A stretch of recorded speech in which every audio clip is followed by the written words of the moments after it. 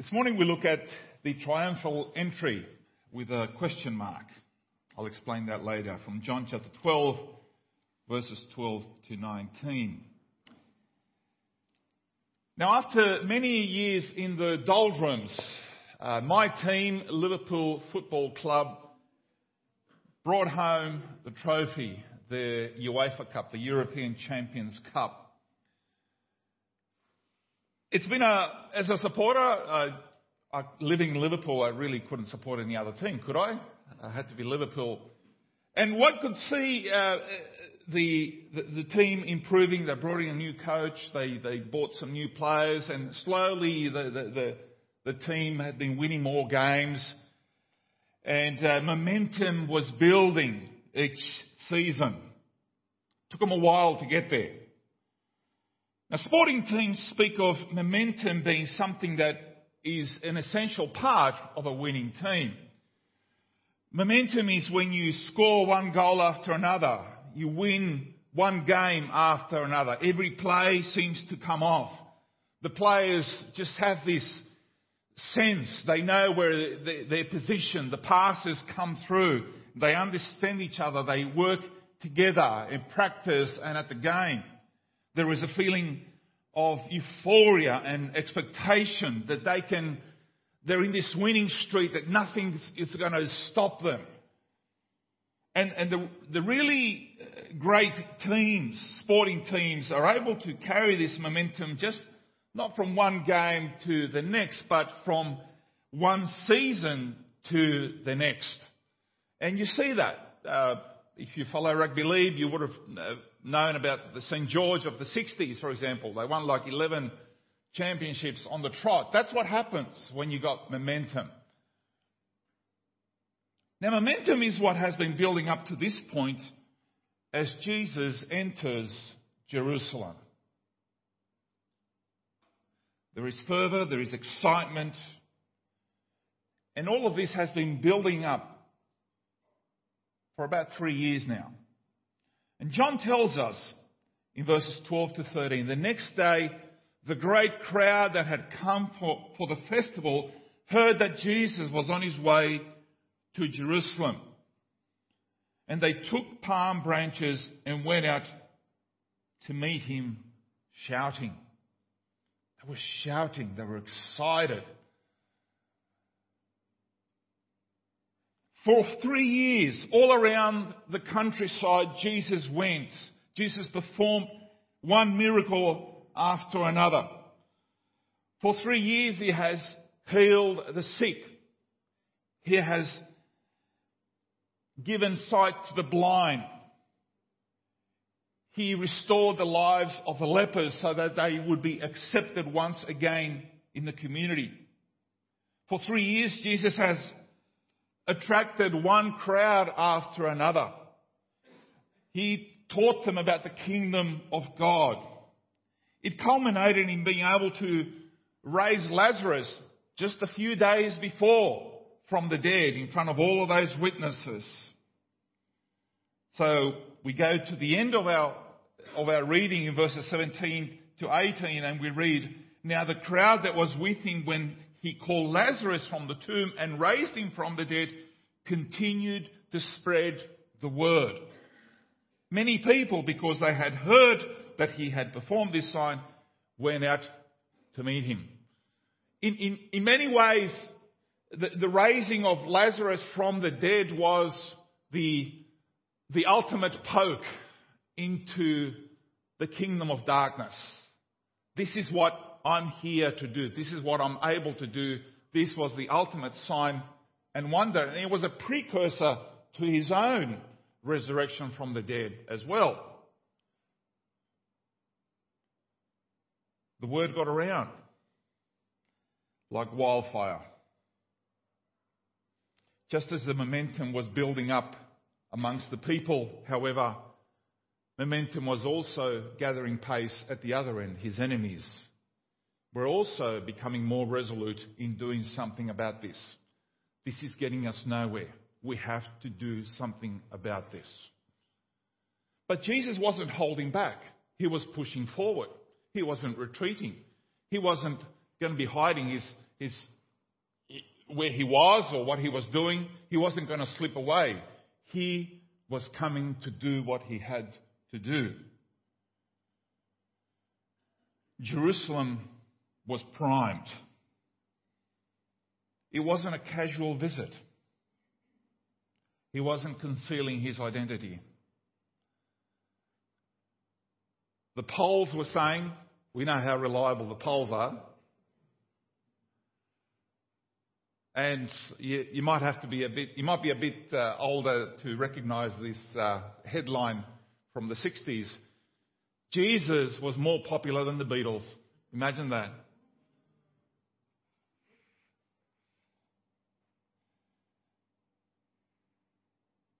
He had now come deliberately to declare who he was. The King of Israel, the Anointed One, the promised Messiah. The one who had been announced for centuries through the prophets. Here he was. So let's unpack this whole episode a little bit more. First of all, let's look at under the headline, the King and His Kingdom. The King and His Kingdom.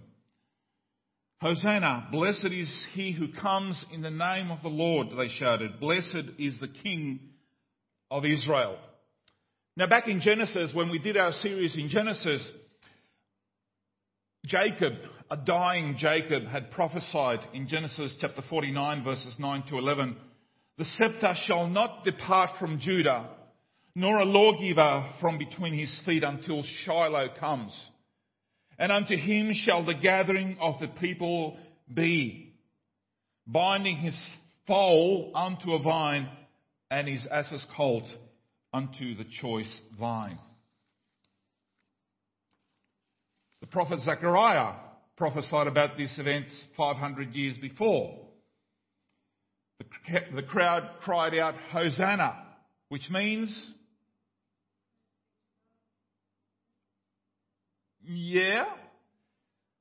Hosanna means save us now. Save us now. And after Jesus blessed the loaves and the fishes and he fed the thousands, the crowd was so impressed that they wanted to make him king there and then. And John 6:15 says, Jesus, knowing that they intended to come and make him king by force. By force! How can you make him king by force? You are going to be our king. He withdrew again to a mountain by himself. But this, the king that they wanted, wasn't the king who Jesus was. Jesus was the king that they needed. About 1,000 years before, the people also came to Samuel and said, we want a king over us. Then we will be like the other nations, with a king to lead us and to go before us and fight our battles. Before Saul, God was their king. But they insisted on an earthly king. They could handle an earthly king, one who was more like them. A king who would not only sit upon the throne of David, but to lead the battle against the hated occupation, the Romans. Improve their lot in life, get their finances ahead. And by all appearances, Jesus was everything you could hope for in a leader. He was charismatic, he was decisive, he spoke with authority, he was powerful. He healed, that's his presentation. Then on top of that, look at what he did. He healed the wounded, he raised the dead. What army on the face of earth could stand against such a king? Their minds went back to the glory days of King David and then his son Solomon, to the glory days of the temple when the whole world knew who they were. But Jesus did not come to fulfill their patriotic ideals, and he did not accept their nomination.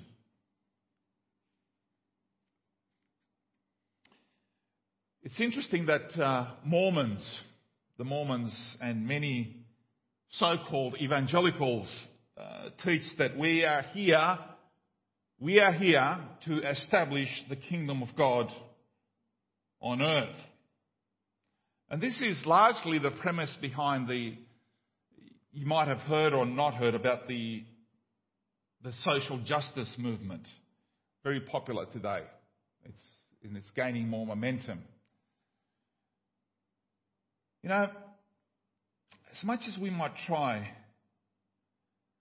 the idea that somehow through our efforts Jesus would come and reign in our midst, that we prepare the ground for Jesus to come is just wrong. It's hubris. It's pride. Yes, the church is an integral part of the kingdom of God here on earth. It is a community of the redeemed, those who have been forgiven from their sins through Christ. In Colossians 1:13 we read, "For He," that's the Father, "has rescued us from the dominion of darkness and brought us into what? Into the kingdom of the Son He loves." So when we become Christians, we come into a kingdom. The kingdom of the Son. If you are a believer in Christ, you are in the kingdom of God, where Jesus is your King and my King. So we need to unpack a little bit more about what this kingdom means. And it's a very big topic. So let's just look at it a little bit more. What are some characteristics of this kingdom? Secondly, the second point is, it is a kingdom with no boundaries. A kingdom with no boundaries. In verse 13 it says, "Blessed is the King of Israel." Blessed is the King of Israel. Does that mean that he is just the King of Israel? Does that mean it's concentrated on one particular geographical location? The people who were cheering for Jesus were the pilgrims. They were coming for the feast of the Passover. They were coming from all over the countryside and beyond. The locals, those who lived in Jerusalem, had very little idea. That's why they were asking what's going on. And the passage that follows, that we'll be looking at next week, actually tells us that some Greeks came from far beyond asking for Jesus. What is this a foretaste of? Well, read the book of Acts. How the gospel is to spread and go beyond. This was a foretaste of what was going to happen real soon with the boundaries of the church. Now, humans need fences to help us define what's mine, what's yours, and whether you are in or whether you are out. In a country like Australia, according to what suburb you live, you might have a front fence, you might have just a lawn. In Paraguay, where I grew up, we had very little fences on the front, but as government changed and society changed, now the fences are 20 foot high with broken glass on the top of it and dogs and security guards and everything to protect, because people feel so insecure. People in the bush who own rural properties, they want to know where their fence, where their boundary is. Gold prospectors go and peg their lease before they start digging. What's yours? What's mine? Somehow we like boundaries, physical boundaries. The old physical Israel didn't just have defined boundaries. It also had racial boundaries between Jew and Gentile. And if Jesus were to create a physical kingdom with earthly boundaries, these boundaries would have limited his kingdom. But the new Israel had no such boundaries. It was the people of God under the new covenant. However, this didn't stop people trying to go back to erecting physical fences. During the Middle Ages, there was a physical kingdom that lasted 1,000 years and was known as the Holy Roman Empire.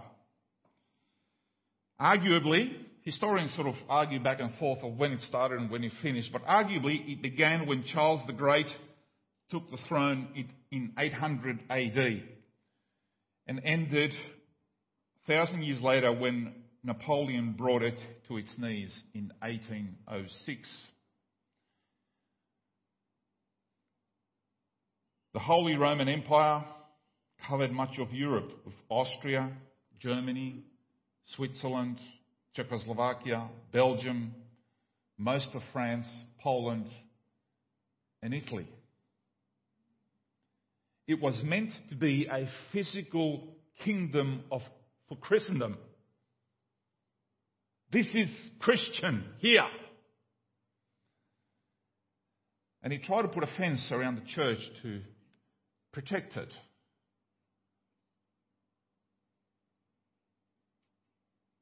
There is this old theological discussion. It's been going on for years between the relationship between the church and the kingdom of God. What exactly is this? Is the church the kingdom? Is the church... What's the relationship? Now, mining companies sometimes set up, after they find a ground that looks pretty good, they put a few drills and they find, has it got gold, has it got copper, has it got silver, whatever it is, iron. Australia is a fairly big mining country. We export a lot of our stuff that we dig up from the ground.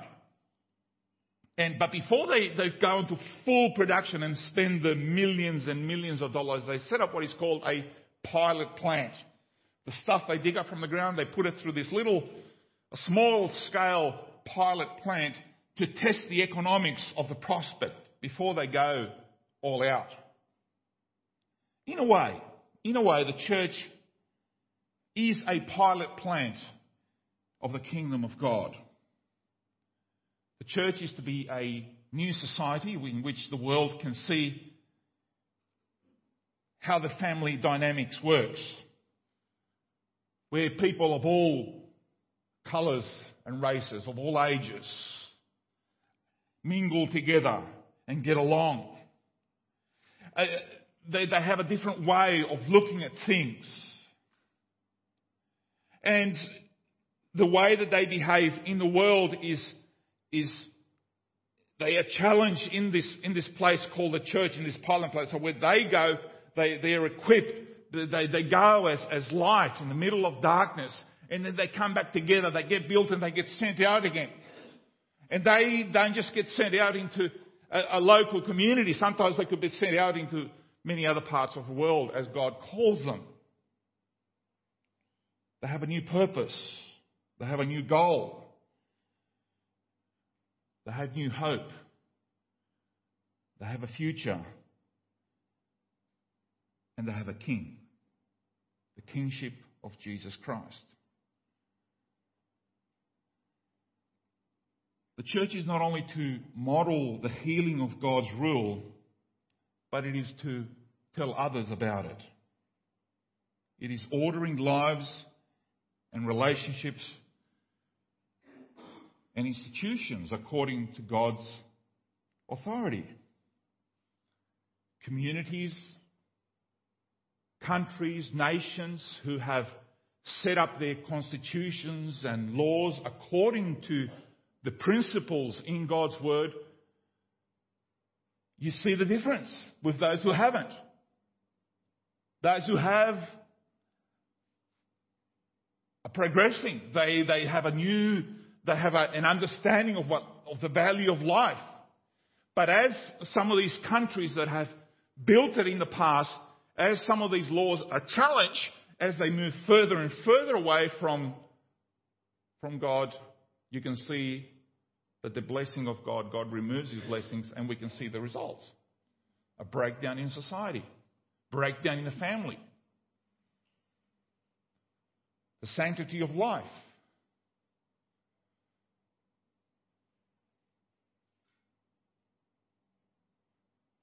One thing we do know for sure is that even though nations do need boundaries, the church doesn't need a fence around it. There is no need for walls to protect it. Jesus said, "On this rock I will build my church, and the gates of hell shall not prevail against it." The church doesn't need protection as such because it is a force on the move. Jesus also declared, "The kingdom of God is within you." The kingdom of God is within you. This means that you take this kingdom wherever you go. And no worldly kingdom can stand against it. This means that the kingdom is here, but the kingdom, if one of us gets locked up and spends the next 10 years in prison, the kingdom of God is there.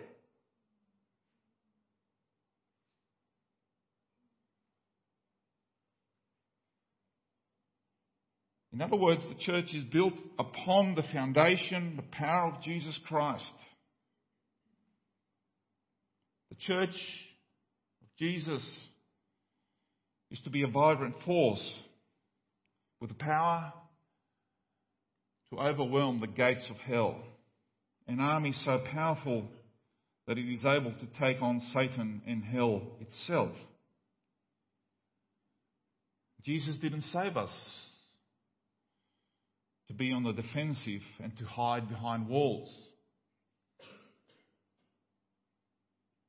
There is no kingdom in the universe that can stand against the kingdom of God, because Christ's kingdom is not limited. It's not limited by physical boundaries.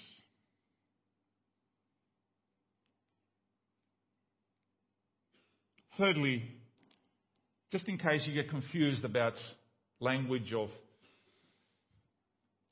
taking on the power of hell, not being on the offensive and not defensive, we need to recognize that it is a kingdom of peace. It is a kingdom of peace. Do not be afraid, daughter of Zion. See, your king is coming, seated on a donkey's colt. One of the things about physical kingdom is that they need soldiers to carry out its objectives. This is either to conquer new territory or to defend and maintain that which is already theirs. And they do this through fear, through terror, through the power that is exerted and maintained.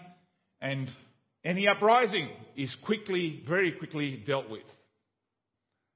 Interesting that I think we just celebrated the 20 years of the Tiananmen Square upheaval, and how very quickly that was dealt with. That's what happens. And during his trial, Jesus told Pilate in John 18:36, Jesus said, "My kingdom is not of this world. If it were, my servants would fight to prevent my arrest by the Jews. But now my kingdom is from another place." So it is in this world, but it is not of this world, isn't it? Now, 4 generations before Jesus lived, 4 generations, there was a good man named Judah Maccabee. He was upset by the occupying forces of the Syrians who trashed the city, the temple. So he rallied an army of Jewish men and fought the Syrians. And after beating them in 163 BC, he entered Jerusalem riding on a big stallion. The people waved palm branches and cheered. Guess what they cheered? They cheered, "Hosanna! Blessed is he who comes in the name of the Lord." Judah Maccabee was their hero. Many, in fact, thought that he was the Jewish Messiah. And when they entered the city, they cleaned out the temple, burned incense, offered sacrifices, and they lit this huge menorah. You know what the menorah is like, the lights, for 8 days. And to this day, the Jews celebrate 8 days of the Festival of Lights, which is also called Hanukkah, to celebrate his accomplishment. Unfortunately, soon after this whole fanfare, Judah was killed in a battle. So that was the end of that. However, they still continue to celebrate Hanukkah. So when Jesus entered the city, the people could make the connection between what happened with Judah Maccabee and what was going on with Jesus. So that was part of their immediate history. But this was going to be different. Instead of riding on a big stallion, Jesus rides on a donkey. If you want an impressive military vehicle, you want a big white horse. That's impressive. Right? You see the generals, the pose. You see the paintings. You go through the art gallery and there's little Napoleon on this huge horse, right? That's the type of image we have. And here is Jesus on a donkey. If a white horse is a big horse, he's more like an impressive military vehicle. A donkey is like your humble tractor. Right? Not a lot of speed, but a lot of torque. Jesus chose a donkey because his kingdom is not about force and coercion.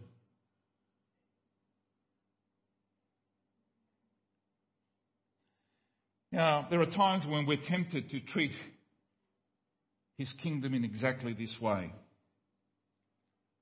Especially when we see a lot of evil around us and we struggle to find righteous leadership at different levels of government. When there is so much red tape and everything just gets swallowed up and we can't seem to be able to do anything and no, we have to, let's push. But the kingdom of God is not about force and coercion and fear and terror. It is about the proclamation of the greatest news that man will ever hear. The news of the gospel. And as people respond, they are changed. One life at a time. One life at a time. Now the mystery of the kingdom, verse 16. At first his disciples did not understand all this. Only after Jesus was glorified did they realize that these things had been written about him and that these things had been done to him. There's a lot of things that the disciples didn't understand. Just like you and me, we don't understand what's going on. Why God is doing what he's doing. Why are we having setbacks? Why is things so difficult? But it's a few years from now, we're going to look back and say, 30 years ago, that's why things are so hard, because God was actually doing something. But you should have been there. Everybody was depressed. They didn't have any hope. Look at the church now. And if we're able to see the future, then we can sort of be encouraged and all this. But I'm saying, well, but the future is in God's hands. That's the whole point. We don't understand. I don't understand. You don't understand. There's a lot of things we don't understand. But that's the point of having Jesus as King, isn't it? You don't have to know everything. There's a mystery behind the way that God does things. Your job and my job is to trust him. The disciples didn't understand what was going on.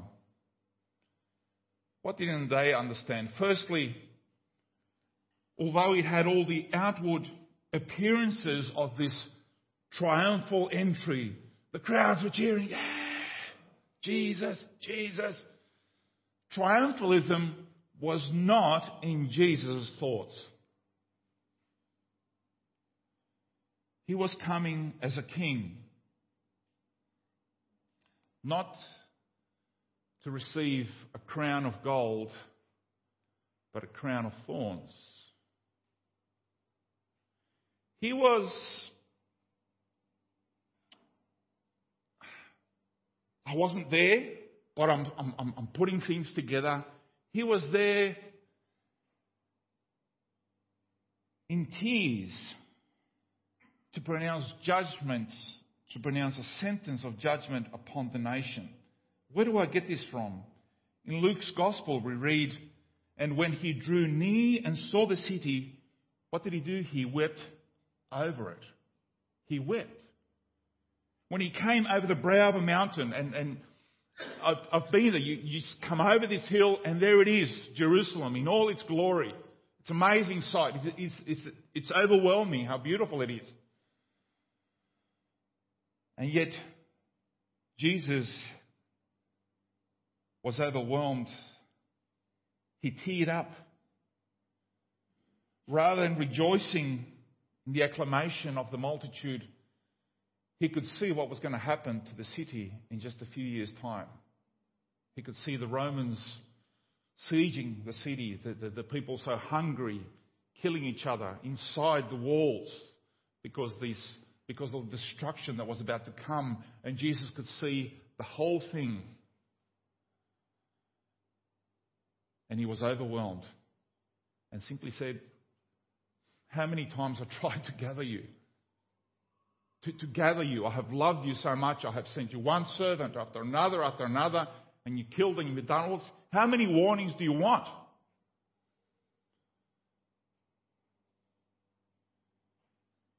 He was weeping for the nation. He was weeping for the families. He was weeping for the individuals who would reject him. How quickly public opinion can change as well. At one moment, crowds are cheering to have him made king. At the end of the week, just a few days later, the crowds will be demanding that he be crucified.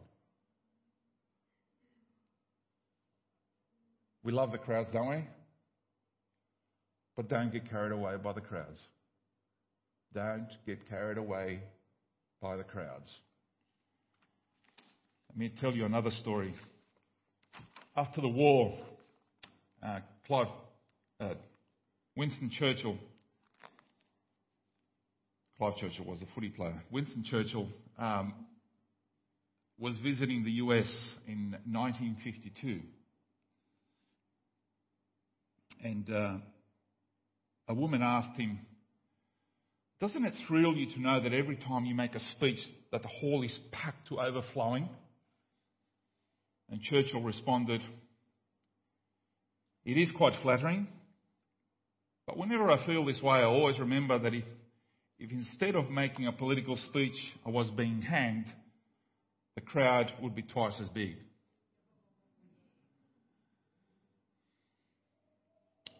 He should know, because soon after leading Britain to the most unlikeliest, leading Britain through the darkest periods, when Hitler was sending all the planes and Britain was being bombed from pillar to post, and in Britain, the great battle of Britain was on fire, the hope was down, there was one man who stood up and said, "We will not surrender. We will fight them in the beaches." He kept their spirits going and going and going. And you'd think that the people would just love this guy to death. But guess what? Soon after victory, and the crowds are cheering as the troops come in, and the party after the victory of the Allies through the streets of London. 1945, that same year, there was an election in Great Britain. And Winston Churchill was defeated in an election. That same year. You do get excited by the crowds? Be very careful. Be very careful.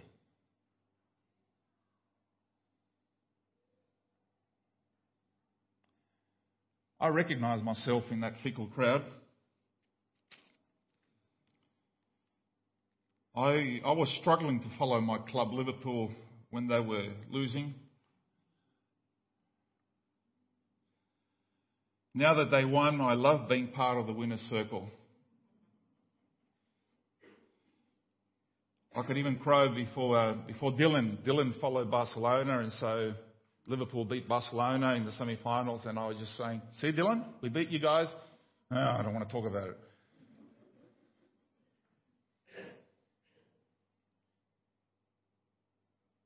But when they start losing, and sure enough, sure as eggs, it's going to happen.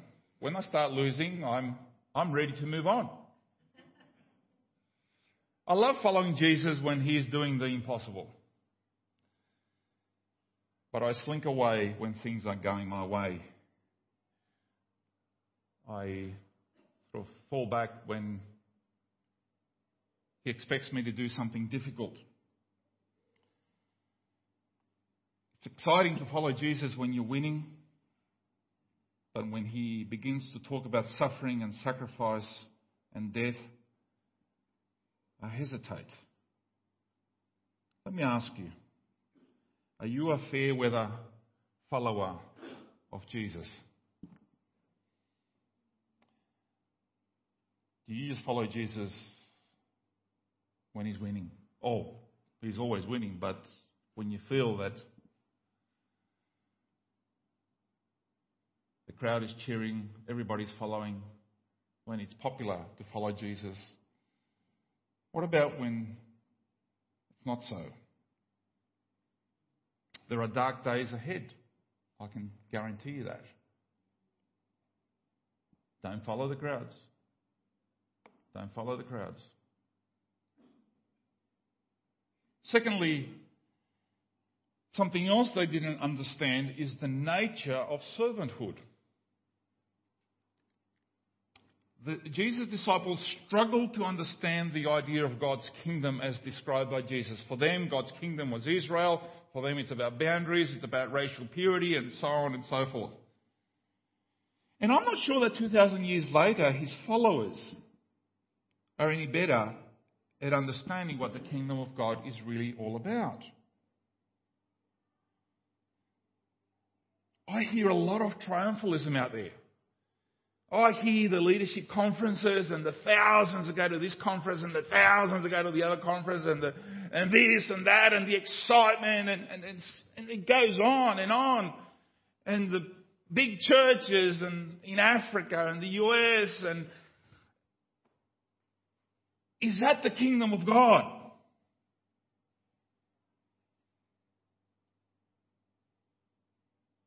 James and John came to Jesus asking for a special favour. They said, let one of us sit at your right hand. That'd be nice, wouldn't it? And the other on your left, in your glory. That's it. Thank you, Jesus. Didn't he say, whatever you ask in my name, it will be done? These ambitious boys wanted influence, power, authority, position by getting in early before the others. James and John. James would become the first martyr very early in the book of Acts. He's put to the sword. John, however, lives to the other end and writes this beautiful gospel. The kingdom of God isn't about authority and position. It's about ministry. It's about servanthood. There was a post that I liked. Isn't it interesting that There are so many leadership conferences, but there aren't any conferences about servanthood. I wonder why that is.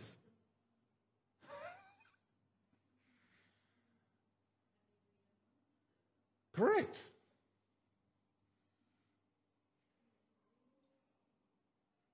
Because servanthood, it just doesn't sound, sacrificial.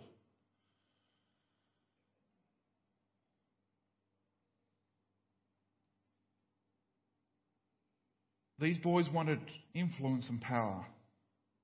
But the kingdom of God is not an authority position. It's about servanthood. And Jesus told them that his kingdom was very different from others. And this is what he said to them. He says, the kings of the Gentiles lord it over them. And those who exercise authority over them call themselves benefactors. But you are not like that. Instead, the greatest among you shall be like the youngest, and the one who rules like the one who serves. The one who rules like the one who serves. I'm among you as one who serves.